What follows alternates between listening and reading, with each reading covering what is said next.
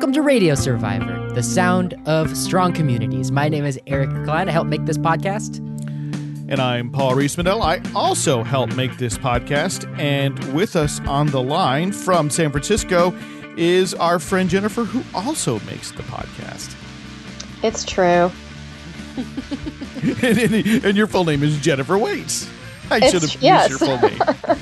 Today, Jennifer, you sounded a little bit... You sounded like you're resigned to the fact that you help make this podcast. Like you've worked a little too hard today.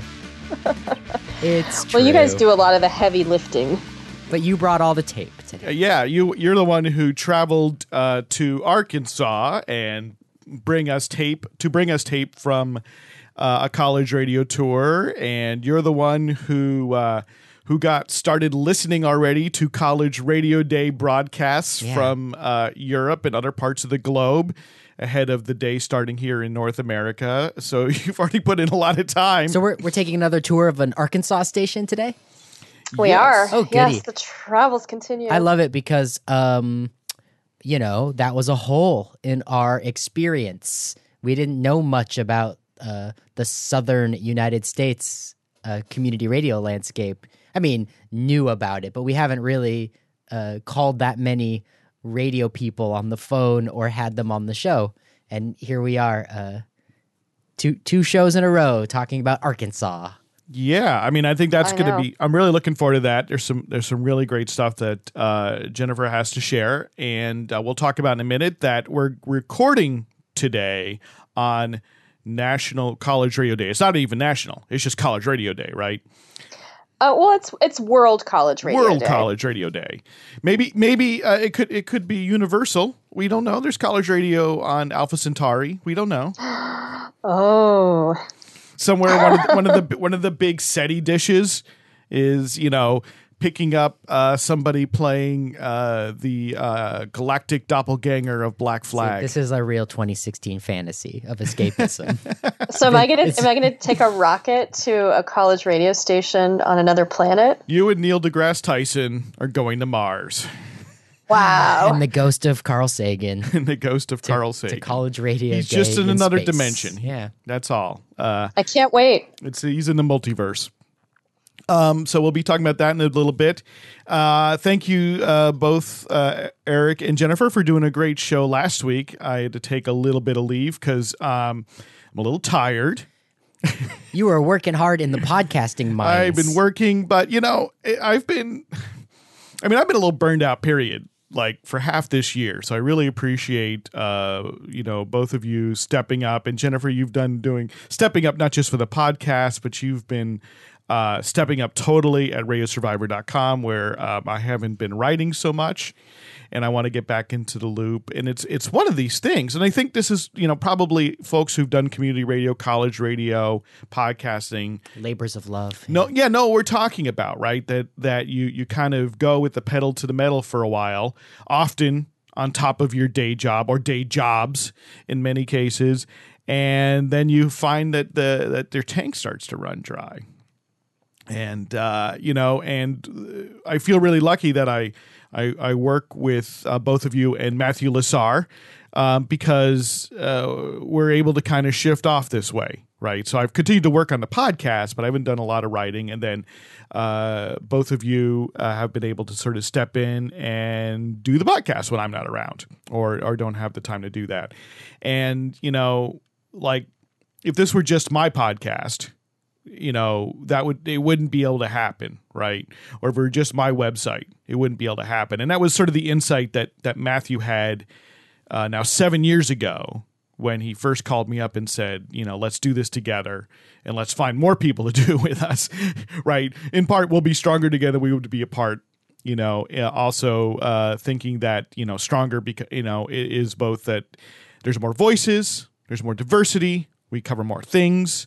As well as, right, it allows us to step in for each other. And I mean, that's community radio. That's college radio, right? Is that you have this collaborative aspect that means that the whole show can continue to go on even as people may fade in and out, come and go, and come back, right?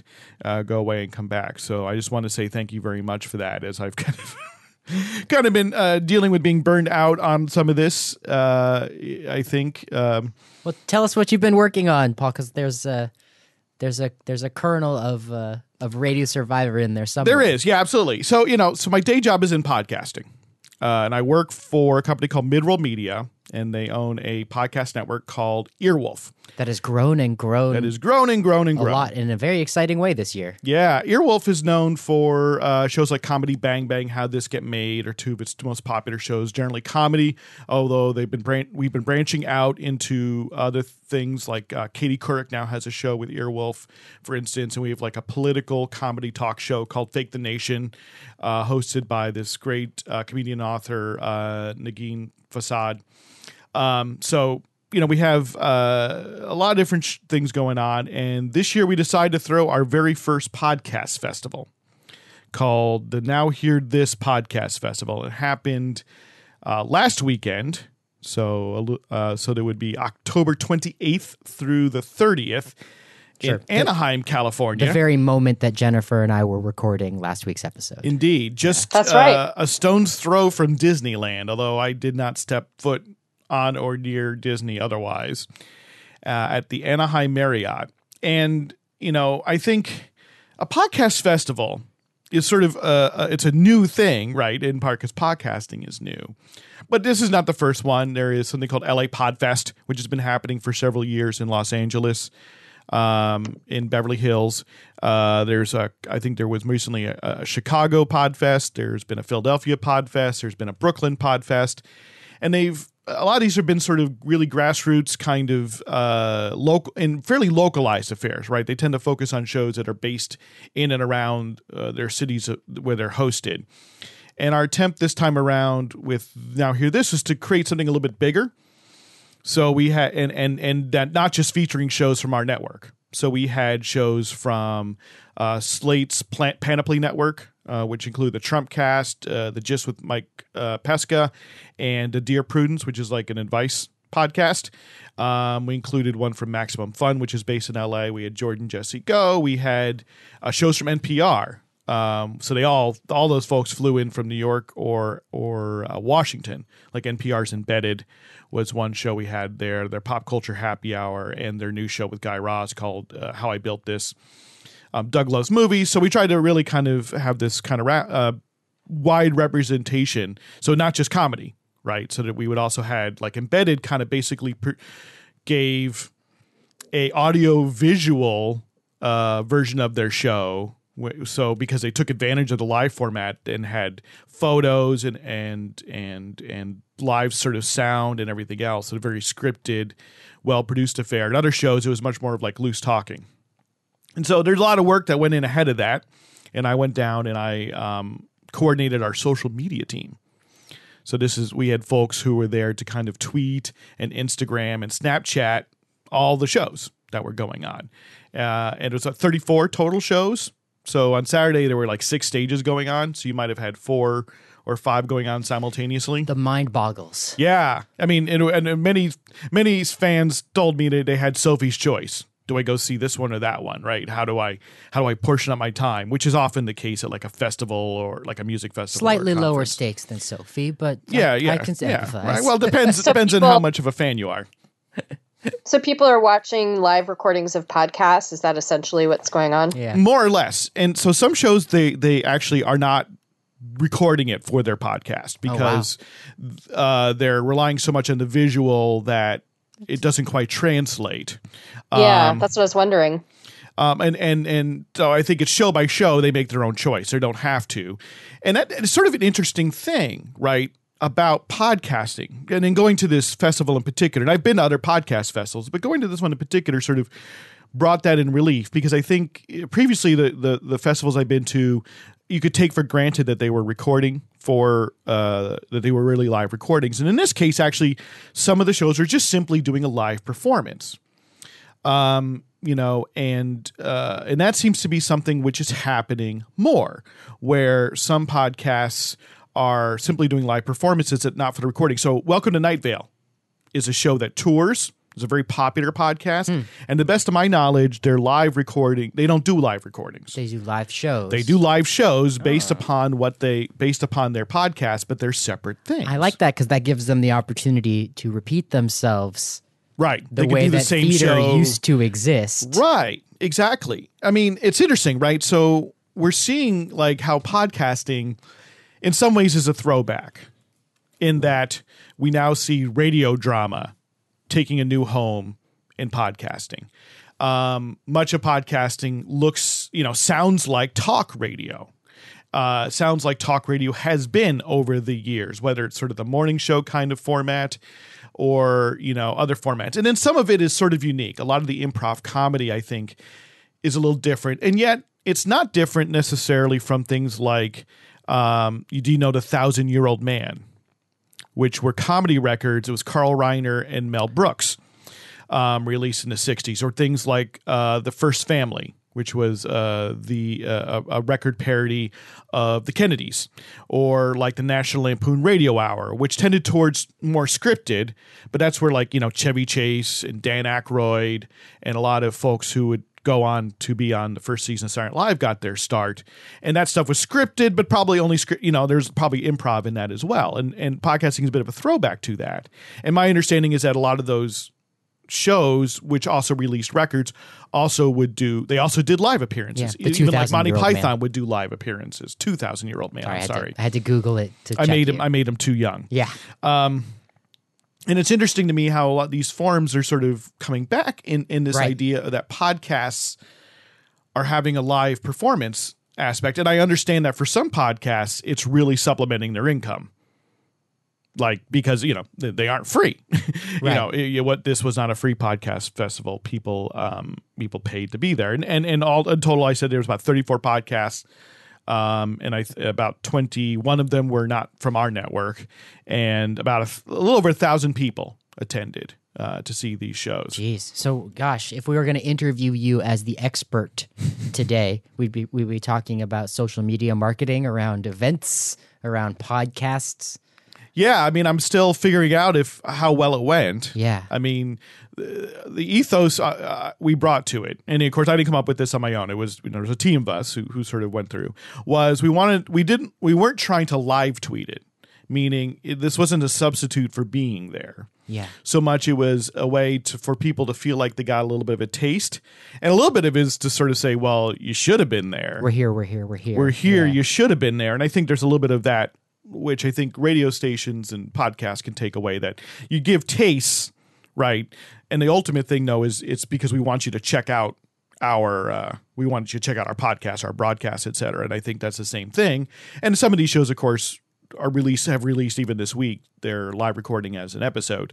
So, it's a little bit of promotion for that, but it's just to get people more tweaked to it. And because these are live performances, there's a great opportunity to take photos, to do Instagram, and in some cases they were visually interesting. We had a show called Hello from the Magic Tavern, which is a comedy audio drama, and they showed up in costume, for it, dressed as their characters. And then in some cases, the shows were really interactive, so they invited the attendees to come up on stage and take quizzes, participate in games, or they had Q&As and things like that. So they, a lot of shows really take advantage of the fact that they are live and they're in front of an audience. So it's not just a performance, and it's not just Q&A, although many shows did that. So this is what you're making me think of now for the first time, is that podcasting is entering its second decade. It's really the first decade of podcasting is sunsetting, and we're really heading into another decade of innovation and change and growth. That's right. Yeah. Neat. Yeah, and there's a couple more highlights I just wanted to kind of lay out there, in terms of my observations, in that, one of the shows I went to was WTF with Mark Maron. Haven't heard of it. Haven't heard of it, right? No one's heard of it. Long-standing podcast. Is it any good? About 7 years ago. It was. Sorry, teasing. And I think Mark does live podcasts here and there, and usually it's sort of a panel version of his show. He usually gets like 3 or 4 guests, and he does short interviews with them, Smart. and sort of makes it panelized. So I've seen one of those before. In this case, he decided his co-host would be his producer, Brendan McDonald. Right. Inside baseball. It was a very inside baseball. So for people who love podcasts and podcasting or love his podcast, it was interesting and fascinating. Yeah, because Brendan has been there with Mark prior to the lights really going on at WTF Industries. When Mark Maron was really just a podcast. Where very few people were paying attention. Brendan was there working with him. So they've been together up through the meteoric rise. And they read through so what they did is Brendan said, well, I'm going to bring things to prompt you with, Mark, but you don't know what they are. I remember way back when I listened to every single episode of WTF, Mark and Brendan were toying with the notion of whether or not Brendan was going to be an on the mic character in the world of WTF. And at some point, that didn't. Yeah, because Brendan is an experienced radio producer. I think he's worked at Sirius XM. Mm-hmm. He's worked in television. He was working at MSNBC when they first started the show. But he had been at Air America is how they met when Mark was an Air America host. And, I remember he brought these emails that they had written back and forth early on talking about, hey, this might actually work. Way back in we've got 150 downloads already, man. Yeah, 2009, I think, is really hit. And it was fascinating to hear them talk a little bit of that inside baseball and talk a little bit about some of the interviews they haven't aired because they think they didn't work. And, and really said, that for the most part, they haven't kind of killed an interview because of its contents, more or less. And that often even there's been interviews where they thought, this person really revealed something, maybe they wouldn't want to go. But then the interviewee has said, no, I want it to go out, or said, hey, when's this coming out? Huh. But one that I didn't know about, and I played a little bit of audio from, was with Jerry Lewis. Wow. Who now is 90-something years old. And they didn't run it because, they had said to his management, look, we need him on a fresh day because this is going to be an hour interview and we're going to ask him to go kind of deep. And if he's, been doing a press junket, he's not going to be up for it. And that's just not because, that's just anyone we interview we tell they need to be a fresh day. You can really imagine though, an old seasoned comedian, show business person like Jerry Lewis really not giving a crap about this particular moment on the microphone. Right. Except Mark has interviewed, Mel Brooks. Mark's interviewed people who are ever just slightly younger. I think Mel Brooks has a lighter attitude towards life than Jerry Lewis does. And so they play a little bit extra, but basically at the end, because basically what happened is they got to get through, and then it's clear that he's tired and he's done. And he's very polite. Jerry Lewis is utterly polite. What was he touring for? Oh, it was a book or something. I can't remember. Sorry. And they just sort of talked about it, and they felt like, no, this wasn't enough of an interview. And it wasn't a WTF interview. Yeah. He's like, maybe someday we package it in a Clips episode or something. But pretty much it was sort of fascinating to hear that because I like to hear other people's editorial sensibility. What do you keep? What do you kick? Yeah, you would think that WTF, which puts out so many episodes a week, wouldn't be throwing anything away. And they've never missed one. Yeah. Right? Which I didn't even quite realize that. It's funny that I think 2 a week is an unattainable. Well, and essentially at this point, while Mark has had a TV show for a few seasons on IFC and he does some other things. He does a stand-up This tours. is their job, right? Yeah. And that came home at the end because Brendan basically asked Mark, so what are you most proud of? And Mark got all choked up and said, I'm most proud of the fact that, you were able to basically work on this full time. And the moment you told me you could buy a house. Wow. Because you work on this podcast now after all these years, because for the most part, it wasn't his day job for a very long time. And, they have this point at which now, right, with, twice a week and they've built up a following enough that it's dependable and whatever. And I've heard Mark say in other circumstances, in other interviews, that basically TV shows, all this stuff is going to come and go. The podcast is where I'm staying. This is my home. This is what I do. Yeah. It was really the story of Mark Maron these days is definitely about his the second renaissance of his career was podcasting. Yeah, and he'd sort of slid into obscurity without it.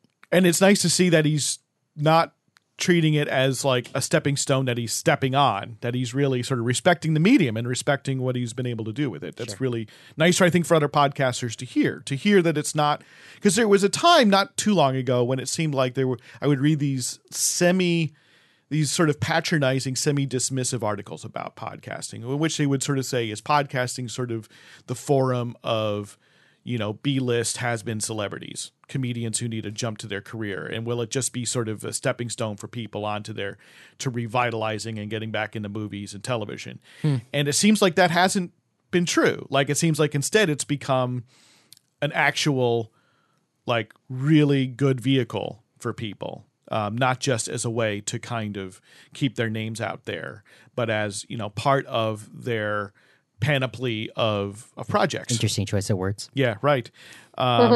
So it was also interesting talking. I talked to a few fans as much as I could in terms of time, and people seem to be having a good time. They came from all over the place. Gender balance was on stage too. Yeah, I didn't count on stage. I mean, so we had a number of female hosted shows, but I can't tell you what the percentage is off the top of my head.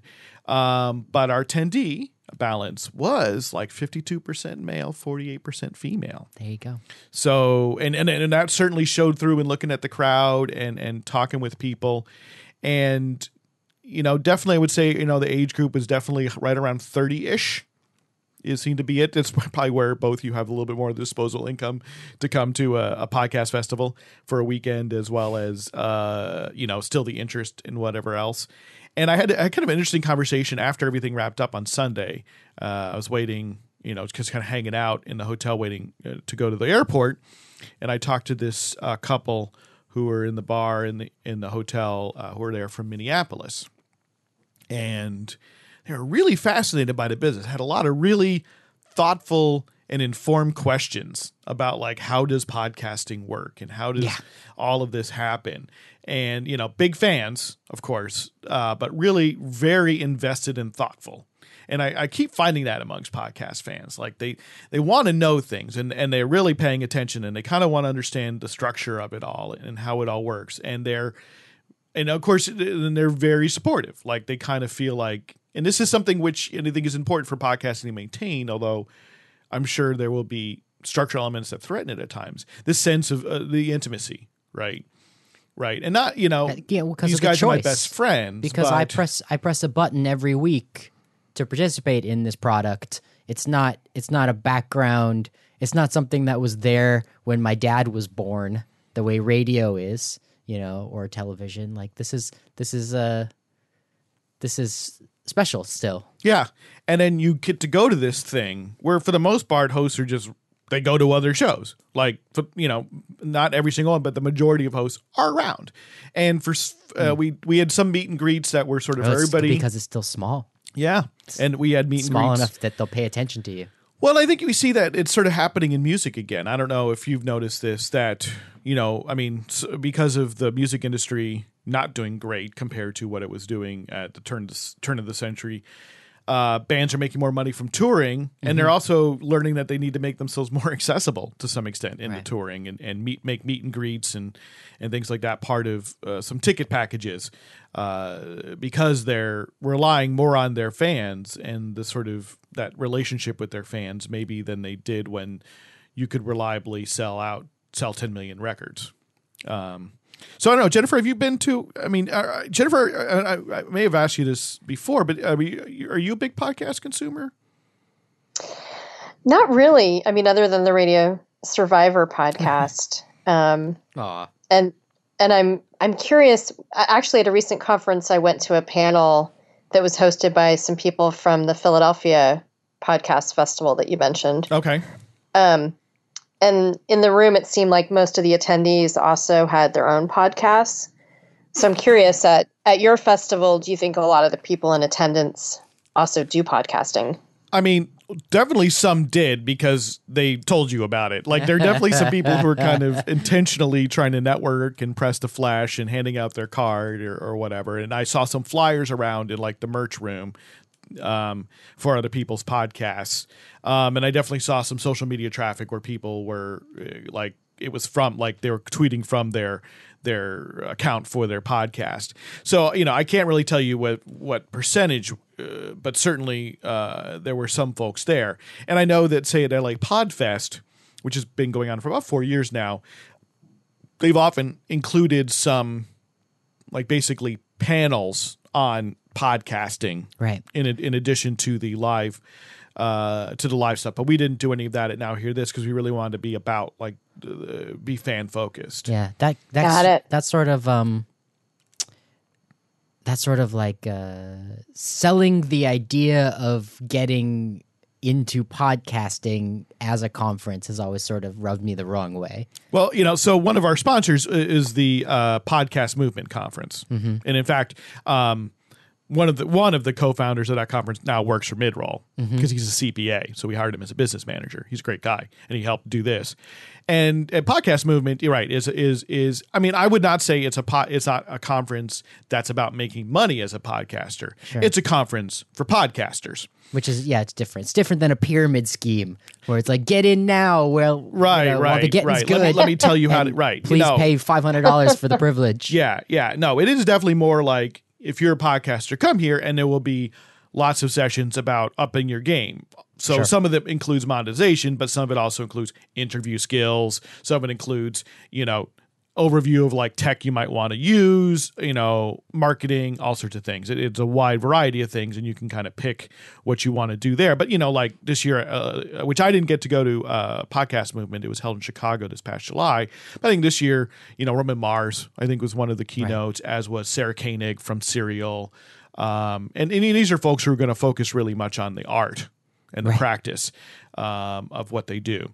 I'm not trying to put in a plug for Podcast Movement, although they did sponsor our newsletter for a little while. So thank you to them. Which newsletter? The Radio Survivor Oh, newsletter. how wonderful. The Radio I wanted to Survivor check. Bulletin. When you said R, I wasn't sure if you were the Radio Survivoring or mid-rolling. So anyway, it was it was fun. It was fun to kind of, I got a chance to talk briefly with Brendan McDonald. I got a chance to meet Mark, who I've never met before, and just talk very briefly. He seemed pretty tired. It's understandable, and talk with some other podcasters and just other folks in the industry, because we also wanted to make sure that it was a fun place for people who are into podcasting to go, including people who are sort of in the industry, such as it is. So it's curious, to see, and we'll see what the next one is like. Yeah, and that where sounds great. it is.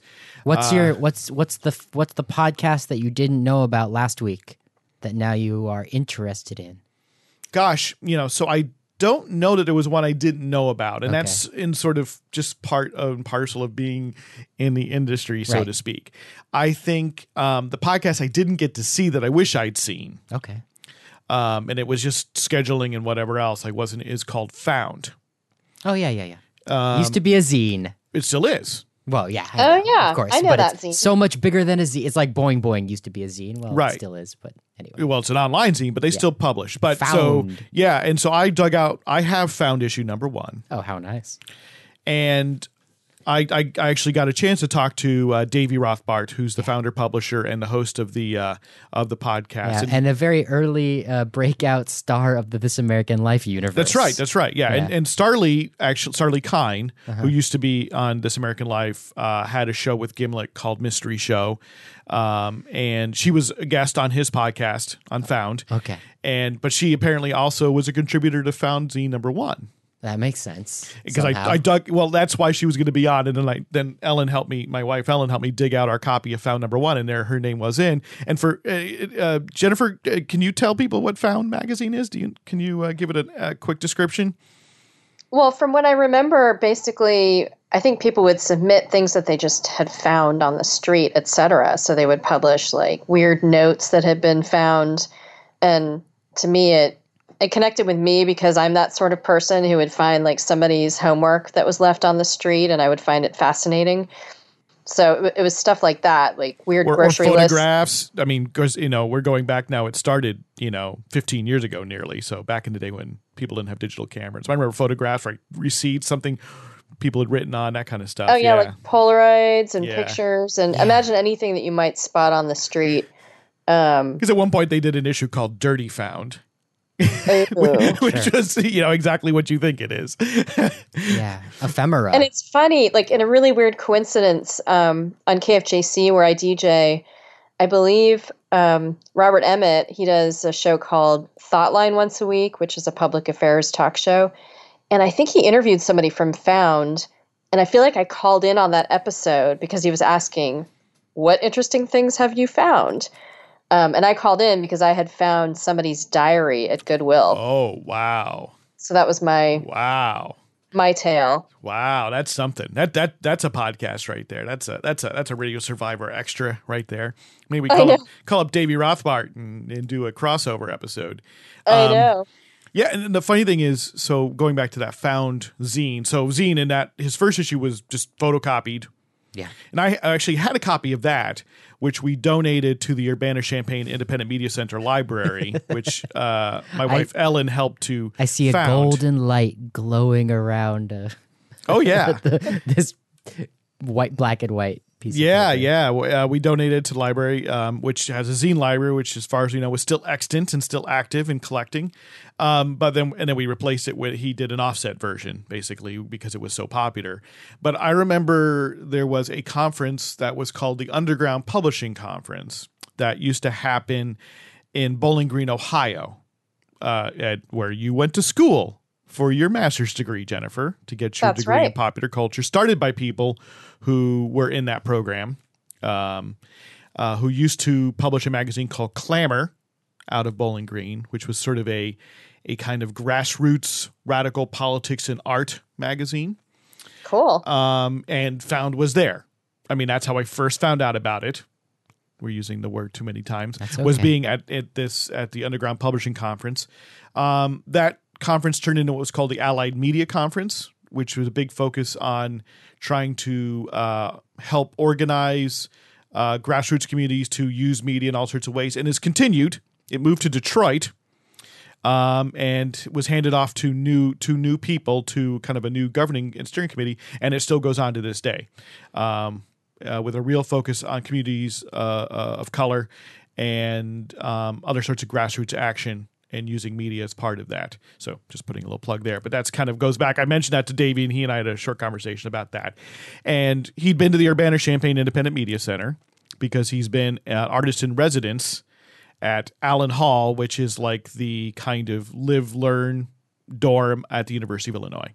And of course, we both know the director there. So anyway, it's a small world once you start digging deep into these indie media recesses. God, totally. So that was a real nice thing to be able to have a chance to talk with Davey at the after party there. How wonderful. Yeah, that I'm going to subscribe to that podcast now. I would, and just as one last, I haven't yet. Yeah, exactly. As one little kind of side note, I've in the back of my head always had this thought of us doing a live Radio Survivor. Oh, sure.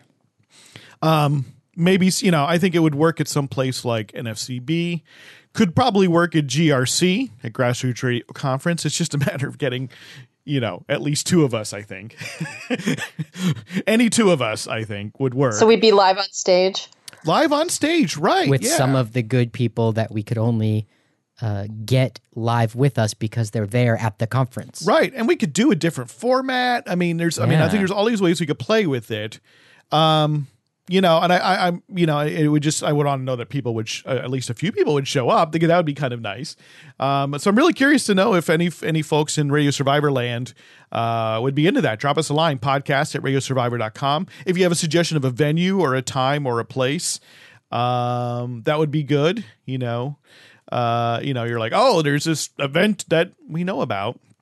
Be good, because I know that the podcast at Current, the Pub, so Current, the Journal of Public Media, they've done several live podcasts, and mostly at public radio events like the Public Radio Program Directors Conference, and of course, public radio being what it is and being so much more sort of official and moneyed, they have a lot more conferences, and the kind of conferences where stations have the money to send to send their people. My favorite fully part paid. about his live episodes at conferences is he will use that moment very scientifically. He will poll the audience about the topic, and their response is an important.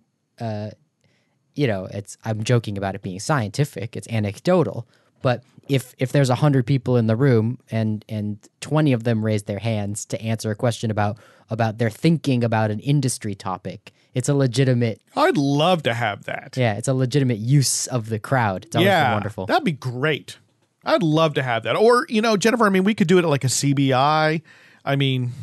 How many of you are thinking about interesting. Inclusion? How many are thinking about diversity? What are you doing? Yeah, how are you doing it? Yeah. That's a big question. That came up at a few conferences that I attended recently. Wonderful. That's a great topic, Eric. That's wonderful. So let's put this bug in the Radio Survivor's ear. Be in the bonnet. Well, so we've got 2017 to think about now, right? Oh boy. So we know there'll be an NFCB. We know there'll be a GRC. We know there'll be a CBI. There might be something in the Northwest here. There's maybe things in California. There may be things elsewhere that we just don't know about. And so here's where I think the listeners can help. One, let us know. Give us some feedback. That's absolutely helpful. Send us an email, podcast@radiosurvivor.com, or you could drop a note at our Facebook page, or you could tweet us. I think those are all ways you can get a hold of us. Second, we can use your help. We were able to help Jennifer out with some of her expenses to go to the Grassroots Radio Conference and all these great colleges and stations all around the Arkansas area. And that's because we have a little bit of money coming in with our Patreon account. If we can increase that, it's easier for us to bring the show on the road. It's easier. And I think that's important because, right, it allows us to easily expand who we talk to. And I think in some ways shake it up because maybe we'll end up talking with people who are there that we wouldn't even know we should talk to. That it just, for whatever reason, we have the lack of knowledge that we should be talking to people. But because they're on the ground at a conference or somewhere like this, they're going to present themselves with information and ideas and thoughts that are novel, unheard of, to us at the very least, if not too much of the audience here. And we can, because I'm kind of thinking it would be great to have a panel, but, part of me is just kind of like, gosh, I just kind of want to have the, let's not just make this sort of like three people talking to 20, but how could we turn it into the 20, 30, 40 people in the room talking to the audience, the Radio Survivor podcast audience. That's where it's nice to have permission to not turn it into an episode of the podcast. Yeah. It could be a different or at least moment. to turn it into pieces of future podcasts, right? There's just all these ways to do it. But we can really use your help. It takes some scratch to book those tickets and maybe take time off work or to bring along your daughter or your son or to find a place for them to be during that time. So we could help you if you could help us out with our Patreon campaign in particular, because that's where you give a little bit of money every month. To help us continue on, right? It allows us to have a little predictable amount of money every single month. And so whether it's like $1, $5, $10, then we can start to budget for these things. And $1 a month, I think for a lot of folks isn't very much, but it really adds up for us. $10 even adds up more. So if you go to patreon.com/Radio Survivor, you could pledge there. You may not be able to make that kind of commitment. We totally understand. So a one-time donation is also super helpful. If you can spare some money, go to radiosurvivor.com/support. And we have ways that you can give one time to the podcast and to the website. Whatever you can do, we really, really appreciate it. And really kind of help us plan for 2017. Maybe, I'm doing things to not be so burnt out. I'm always excited after I talk with both of you. That's good. So I'm always energized. So I think we can kind of maybe we can have a new perspective on the year. Yes, you should be excited about 2017. So we're recording on November 4th, which is College Radio Day. So grand celebration of college radio, and hundreds of stations around the world are doing special programming. Is there any kind of last year I know they wanted to do sort of a relay. Is anything like that happening? Or stations kind of doing anything sort of coordinated, or is it a bit more like just everyone's kind of contributing in the way they can, kind of like National Radio Day? It's a few different things. More than 400 stations thus far have signed up to participate in some way. and they can participate however they would like. 86 of those are from outside the United States, which I thought was kind of interesting, from 19 different countries. And so as a nod to this sort of World College Radio Day idea, there is a 24-hour streaming broadcast where each hour is from a different radio station. Oh, right. Wonderful. From different parts of the world. So that actually started at midnight in Finland. And I got to listen to some of this the day before College Radio Day in North America. So I listened to a few stations from Greece and from Ireland and Finland and Hong Kong, which was really cool. And each station had a different take on how to use their hour. So a station in Israel was going to play all music from Israel. A station from Ireland that I tuned into, Flirt FM, they played all music from Ireland. Mm-hmm. And Flirt FM, it was cool. I tuned in because I'd actually visited Flirt FM. It was the one station in this 24-hour broadcast that I visited. And I was really surprised and excited because the person, one of the two hosts, is the station manager, Paula Healy, and I've met her. So it was cool to be listening from afar and hearing somebody that you've met. Friend. Yeah. And Jennifer, it was 5 a.m. I'm sorry. How common is college radio overseas? Is it the same as the United States, or is it a little more of a rare thing? Well, I'm not an expert internationally. I'm trying to become an expert in the United States, but the only place I've visited college radio stations outside of the United States is Ireland.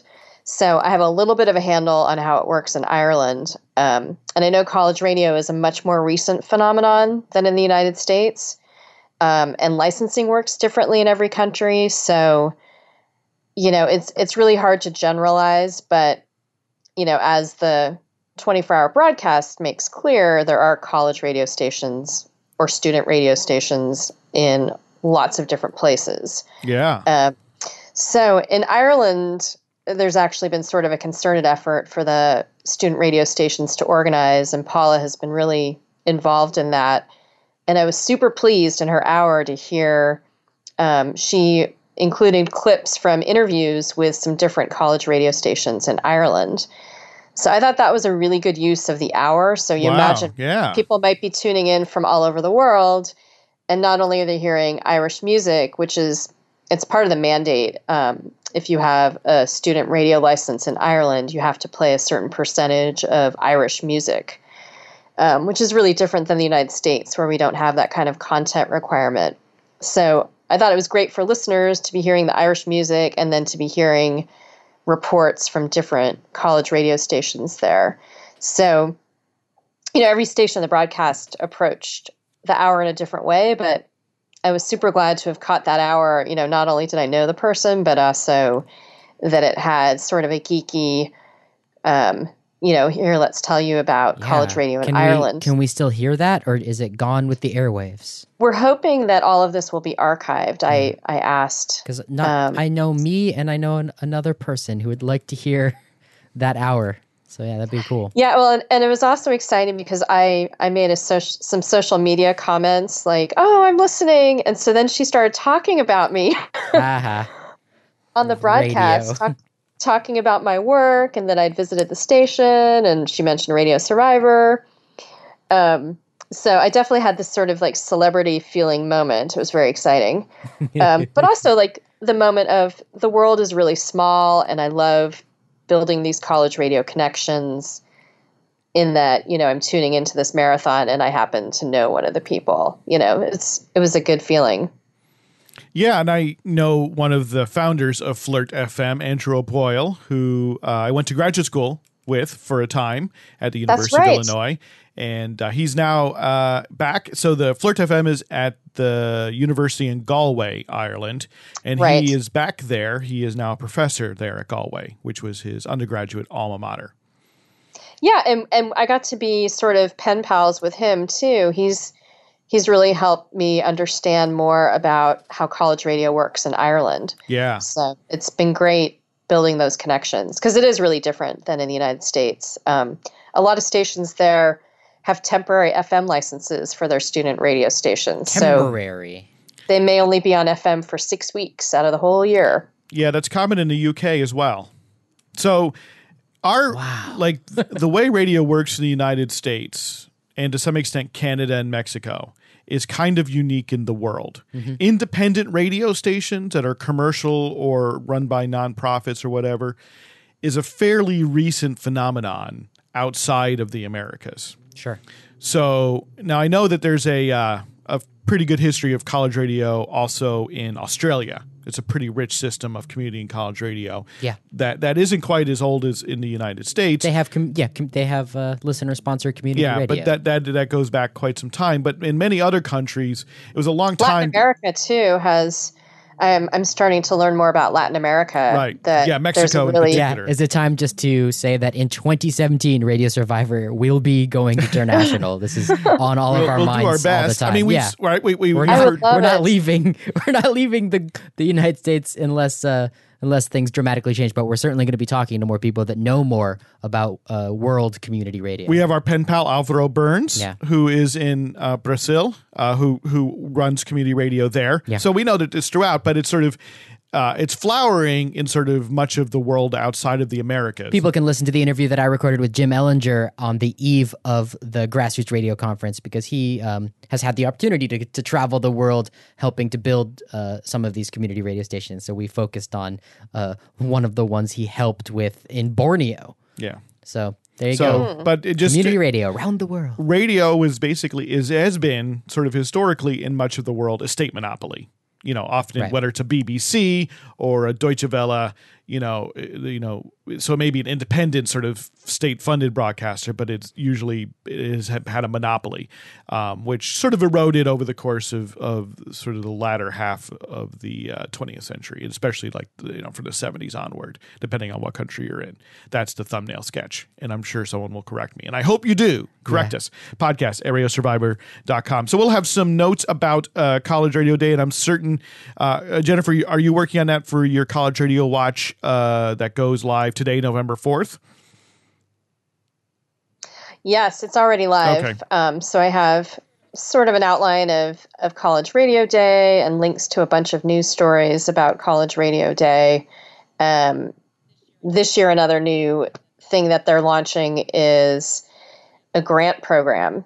So stations were able to submit grant proposals to receive funding for projects. Wow. And so that's part of the College Radio Foundation that they are now issuing grants. Cool.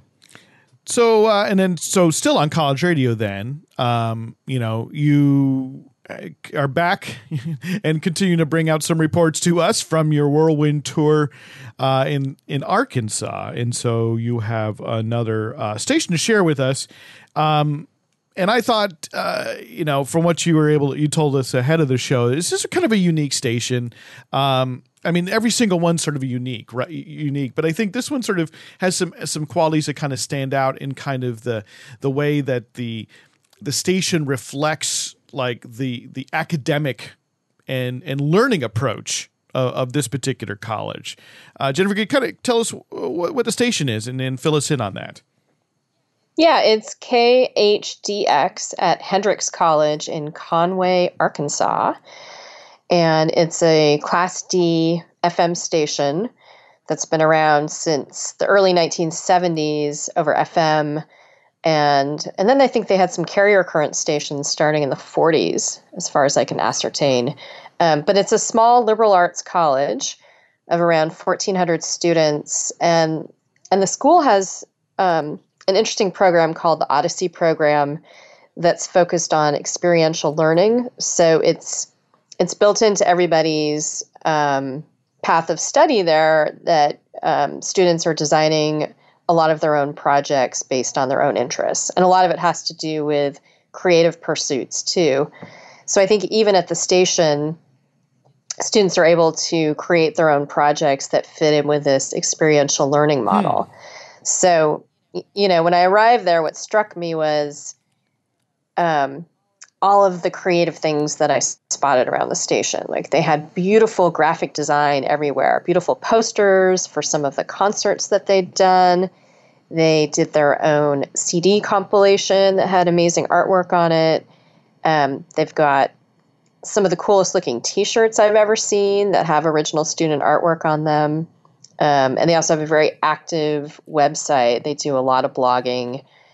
And yeah, it was one of the most active blogs I've seen for a college radio station, if not just kind of any non-commercial station. And the variety of topics, and from art to politics to music, was really impressive. It'll be in our show notes, radiosurvivor.com/podcast. This is episode number 70. But I definitely think folks should check it out. I was really impressed.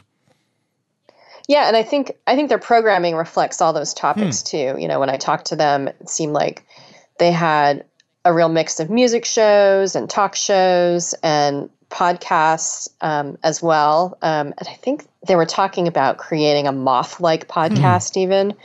So like live storytelling. A lot of, yeah.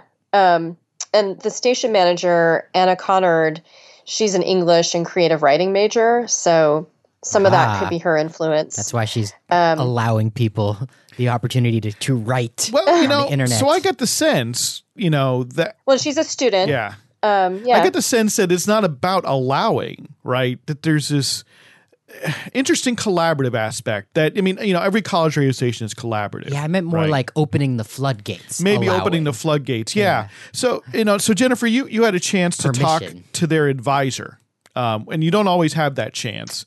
And and she, comparatively speaking to college radio advisor, she has sort of a sort of slightly different background, I would say, and one that it really, I think, also is lends itself well to the station. Tell us a little bit about her. Yeah, Maureen McClung is their faculty advisor, and she's also an assistant professor of biology, which in my experience is somewhat unusual because often faculty advisors for college radio stations tend to be in communications departments, in departments that seem like maybe a natural fit with radio. But as we all know, a lot of people are interested in college radio, regardless of what our career ends up being. And so Maureen had gone to Hendrix as an undergraduate, and she'd been involved with the station when she was a student. And then she went to grad school at University of Arkansas and was a DJ there at KXUA, which was the subject of our podcast last week. Everyone should listen to last week's podcast. Yeah, which was great. So she has experience as a college radio DJ at a couple of stations, and now she's back at Hendrix as a professor. So I was excited to talk to her because she has a interesting perspective, having been at multiple stations and having been at this station as a student and now as a faculty advisor. So I think we're going to hear a little bit of what she has to say.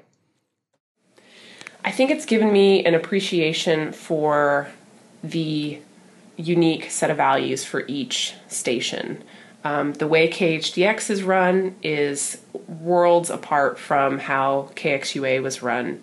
And I think that you got to have respect for that and sort of let it be its own being, and adapt, but also find a way to sort of help create your own little niche and contribute to it in a way that sort of promotes the goals of each station. So KXUA is very much about promoting unheard artists, really focusing on sort of an eclectic collection of music. At least that's what it was when I was there. And when I came down here, Hendrix is such a very student-oriented entity that's very much reflected in the programming we have here. Students are encouraged to explore their passions specifically, and so we get things like the Public Domain Book Club and this Hendrix Life and the Elephant in the Room, these where people are exploring political issues or literature or just the storytelling on Hendrix campus. And so I think we get quite a range of programming, different types of programs because of that. And it's very much more about sort of expressing yourself at KHDX than it was, say, at KXUA, which sort of had a more outward goal of promoting eclectic music. And that was Maureen McClung, the faculty advisor from KHDX. And yeah, I'm really glad I asked her to contrast her two radio experiences. Me too. Especially since I had just visited the station at University of Arkansas.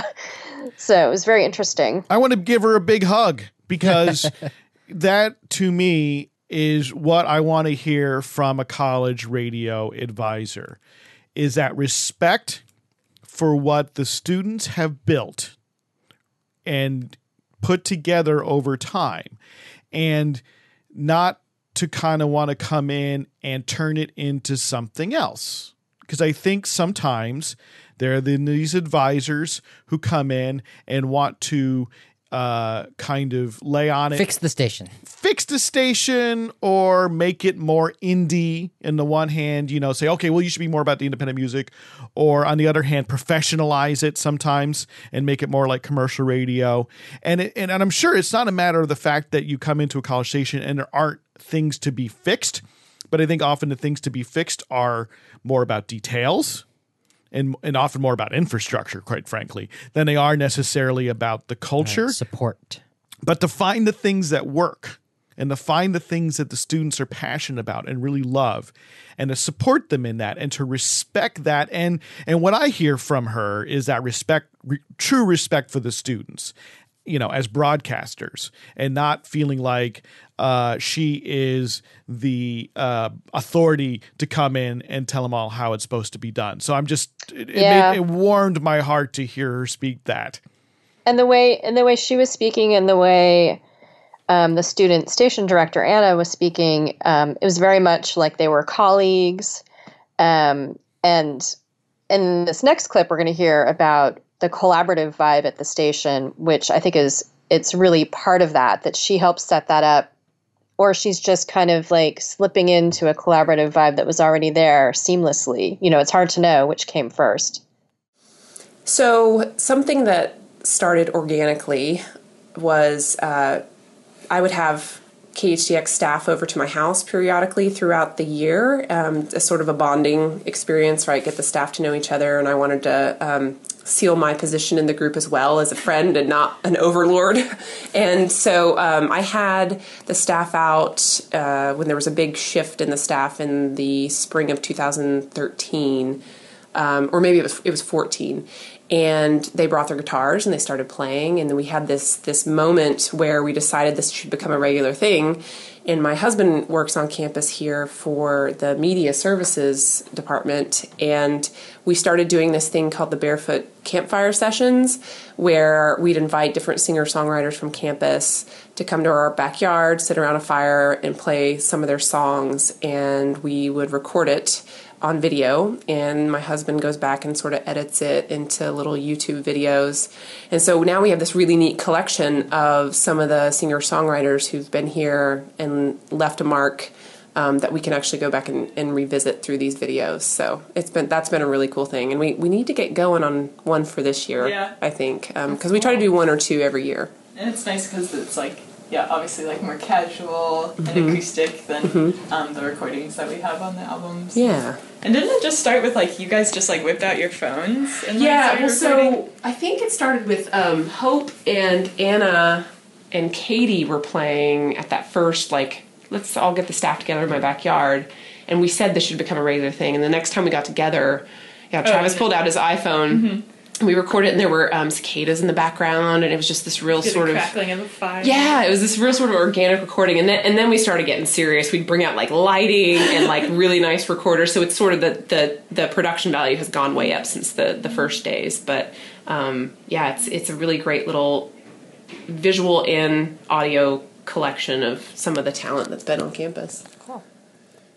And Jennifer, do you know where people could see those videos of these Barefoot sessions? Yeah, it's on YouTube, so we'll put a link to that in the show notes. And they also reference the compilations that the station has put together. And those we'll link to as well. They have two different compilations that are student singer-songwriters, and then another compilation has some staff and faculty singer-songwriters as well. And those are posted on Bandcamp. So we'll share those How as nice. well. Yeah. What I like about this so much is that last week one of the little nuggets that really that I held on to and got very excited about was how the station manager there at KXUA was talking about how his aspiration was for the station to be sort of an important part, like a helpful part of the creative community of the campus and the wider town. And it sounds like at this other station in Arkansas, that is also very much the case. Yeah. Yeah, that's a good point. And there's also, like, you were telling me about something else that they do that is sort of about supporting kind of this free dissemination of music. Yeah, I've never seen this before, but they have a little wooden box in the station called the Little Free Music Library. And it's fashioned after the whole Little Free Library concept, where you have somebody might build a little wooden box and place it outside their dwelling. And it's a place where you can drop off books and take books. It's like a free library. So the Little Free Music Library in the station is a place where people can drop off a CD or take a CD. And that could be it could be a CD from your own collection. It could be a mix CD that you put together.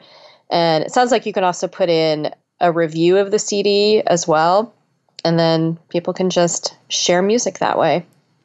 Very nice. And it is actively used. Did you see CDs in there? Yes, I opened it up and I saw CDs in there. Did you take any? And no. No. I just asked about it. We should have. It's too bad. We should have sent you with CDs of the podcast. I know. That's the most efficient way to distribute it. I mean, as you know, I'm doing about 100 things on these station visits. So I'm trying to ask every question. I'm trying to photograph. I'm trying to take notes. I'm trying to record things for the podcast, and make it on time to my next destination. So so this tour was my second stop on a very busy day where I awoke before dawn.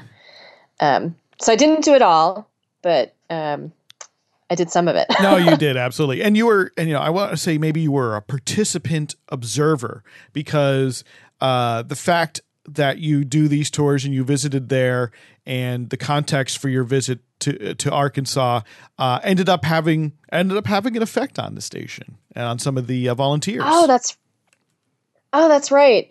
So when I was arranging my tour, I emailed people at KHDX and I said, hey, I'm going to be in Arkansas for the Grassroots Radio Conference, and I'd like to come visit. And so when I wrote that in my email, they said, what's the Grassroots Radio Conference?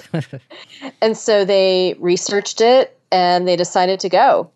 So 4 people from KHDX ended up going to the Grassroots Radio Conference, Sure. including Anna, the Which station is right manager. down the road from them. They could drive.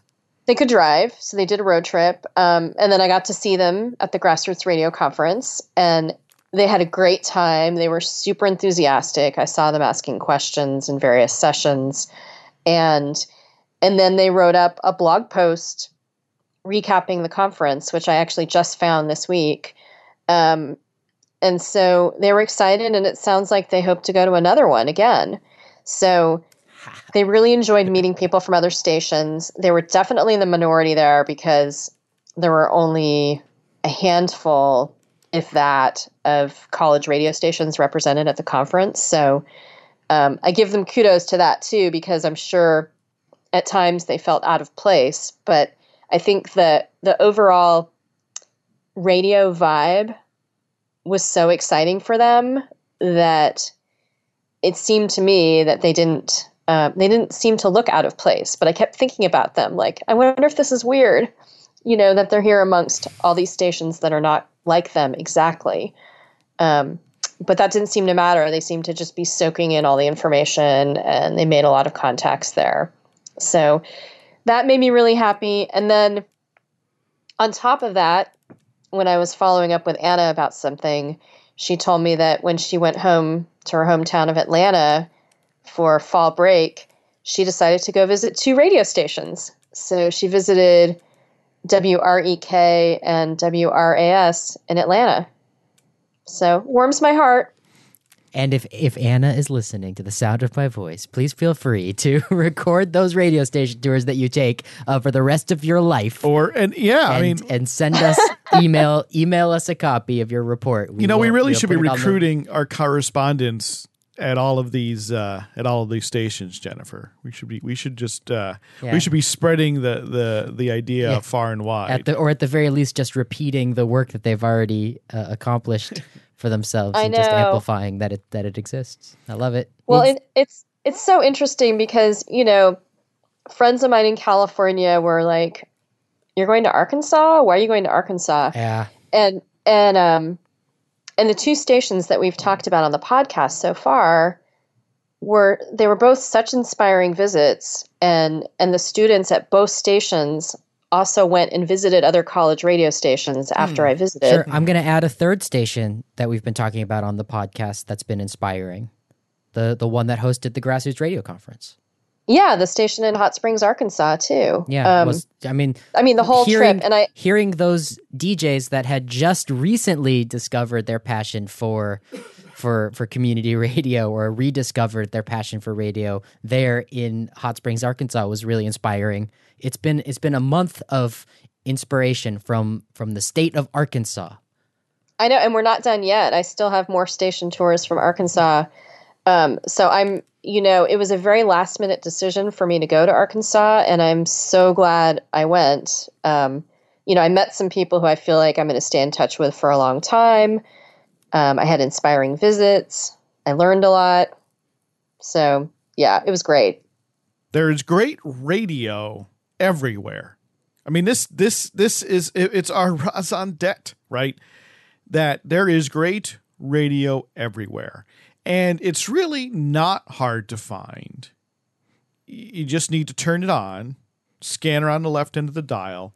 Often go near a college campus and scan around the left end of the dial. They have a Class D 10-watt station, which means they don't have a huge broadcast radius. But of course, now, thanks to the internet, you could also go to like the College Radio Day website, which has a pretty good directory of college radio stations, and you can scan the internet and find them, and maybe find some that are in your backyard or nearby. It's out there, and we're seeing a flourishing rather than a diminishing. And, it bears repeating show after show, and maybe we're preaching to the converted, but I hope then the converted become evangelists on the behalf of the cause of radio, and subtly provoke friends to tune in. And I point out with low power FM, now we have to scan the entire dial. That's right, because stations are tucked in everywhere. Yeah, so there's interesting stuff all over the dial. And there are interesting commercial radio stations too, of course. They just have to work harder. But yeah, don't limit yourself to the left side of the dial. That's right. And again, we provide at least some directory of that. You can also, for some of the low power stations, you can look to the National Radio Day website. NationalRadioDay.com has some of that, as we all try to compile more and more of this. Jennifer, thanks again. I really enjoyed, I enjoyed this tour, enjoy all the tours. So, me saying this is sort of the same thing every week, but because you talk to an advisor whose ethos is so heartwarming for me, I'm particularly chuffed, as they would say. Paul, I'm hoping the that when you're an old man, Paul Rees-Mandel, you get an opportunity to be a college radio advisor again. It seems like the way some people have to be grandparents when they grow old, or they're not fulfilling their heart's true mission. It seems like you're going to have to be a college radio advisor again. It'll be my next. It'll be my encore career, as they call them. Absolutely. I know. We probably all should be college radio advisors. I just need a job in radio to start with. Be wonderful. Well, thanks again. Of course, we'll have show notes, as we do every single week, for folks to get all the references, to get the links, follow up on anything we talked about. Go to radiosurvivor.com/podcast. This will be episode number 70. We did it. Number 70. Wow. Wasn't sure we do 7. That was a pregnant. That was a pregnant It was a sigh. pregnant sigh there, just in standing back. I think that's something every podcaster goes through until they're well into their triple digits. Now you're taking it for granted. But I think there's always this. I think for every podcaster, there's always you feel like you're walking a little bit on ice Sure. for those first 104 or so. Let's just say. I'm sure, it's similar with your radio tours, Jennifer. There was this point at which you weren't really sure, and then there was the point of no return, right? Yeah, there's definitely the point of no return. I think we're approaching, this is probably going to be 116. On the radio tours, yeah. Yeah, of the ones you've documented, On the radio not tours. the ones you've taken. So I think, with the Yes. podcast, I don't want to jinx us, though I don't believe in fate and such things. But, I don't want to make these sort of prognostications. I feel like maybe we're hitting that point of no return. Huh. I don't know how you all feel. I'm putting you on the spot, so feel free to. Well, I feel like it because now every time I tour, I feel like I'm preparing for the podcast. Well, there we are. That's good. There we are. And Eric and I need to get our stuff together. And we do more of our planning and stuff. I mean, it's too much TMI there, too much inside baseball. Well, it might bleed through in the following episodes. We might end up talking about this anyway. So the loyal listeners who have stuck with us to the end of this episode have just had the curtain pulled back a little bit, but that's fine. I mean, this is what podcasting is about. It was something that came up, and it came again specifically in the Mark Maron WTF thing, Right. in where he talked about how Full circle. somebody had sort of emailed him and said, "Man, you need to reset."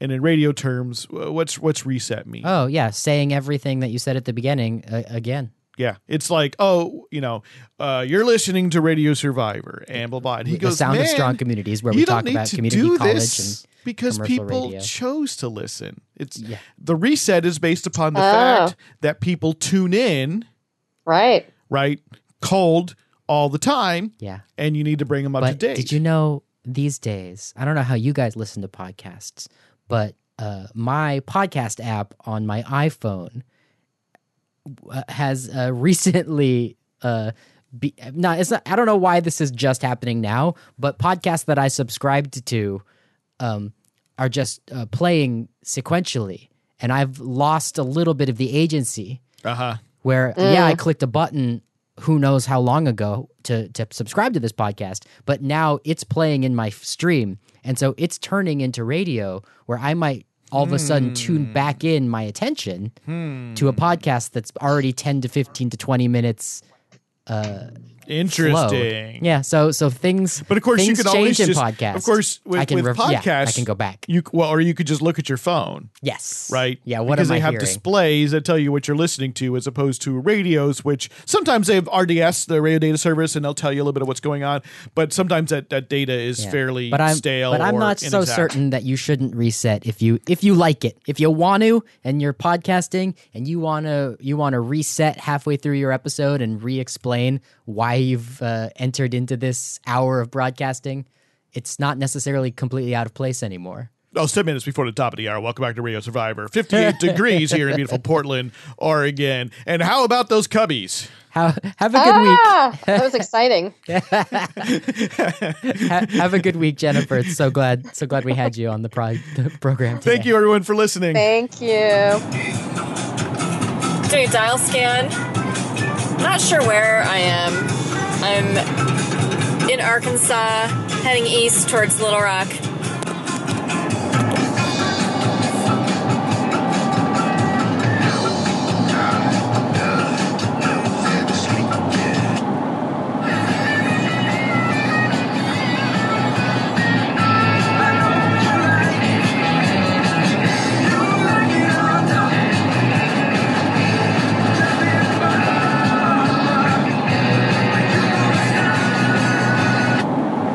I work on phones, not dial phone.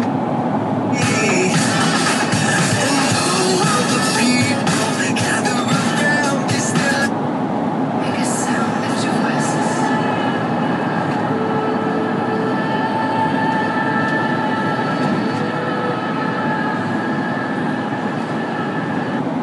I think Alabama covers. Oh, you think they do? I'm gonna go like 35-14, so yeah.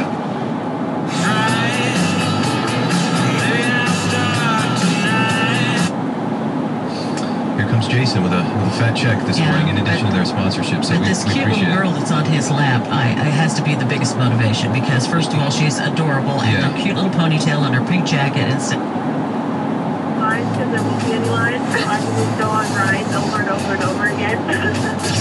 Be part of the Air One Morning Show. Call 888. To Concord, which is just north of Charlotte where we live. And I had been married for a year. He had been married like 3 or 4 years. And it was our first time to be back together since we left each other in Pro Ball. And it actually cries out, in the beginning, God created the universe. Produced a beautiful edition for 2016, and it was extremely popular with our audience. I can tell you, this one is even more impressive. We've gone all out to create a daily reminder to pray for America. You call by the end of this song, dial 800-525-5683. That song starts right now. Finding out that God is able. The Lion and the Lamb. They are able, moving you from hopeless to a life with endless possibilities through Jesus Christ. 800. And all those people are eligible for mental health coverage. To fill in the gaps, rural Jackson County in Southern Oregon has...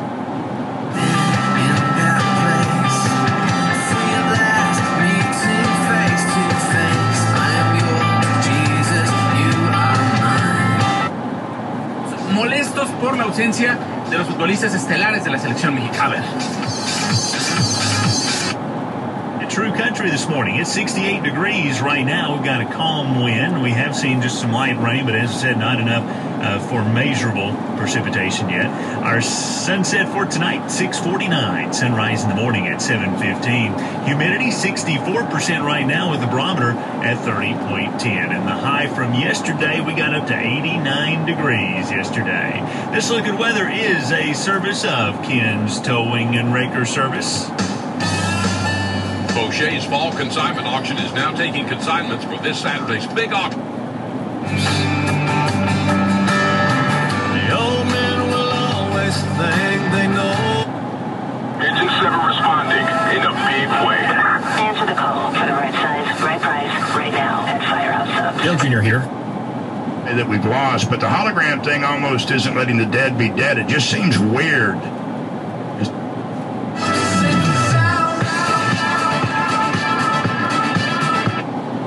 Resources, 4515 Towson Avenue, Fort Smith, or online at Larry. There's your good news. The Bobby Bones Show. Anything. I'm Hank Henderson, here to introduce our Drive Away Cancer campaign. In the school with the curriculum that's perfect for you. And certainly appreciate everybody who's been on with us today and you listening out there. Another accident at Phoenix Avenue and South.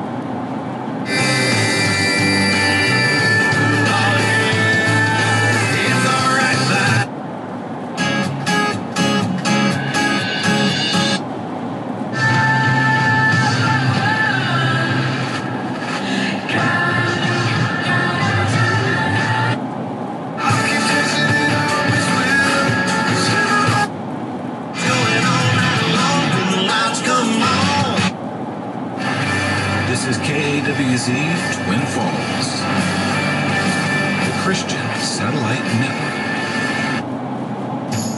We'll be grooving when the sun goes down. Scream, no sultry summer nights.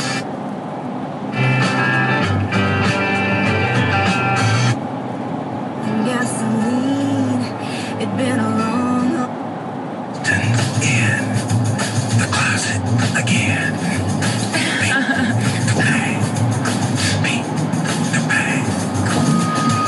Hello, Eva. Hi.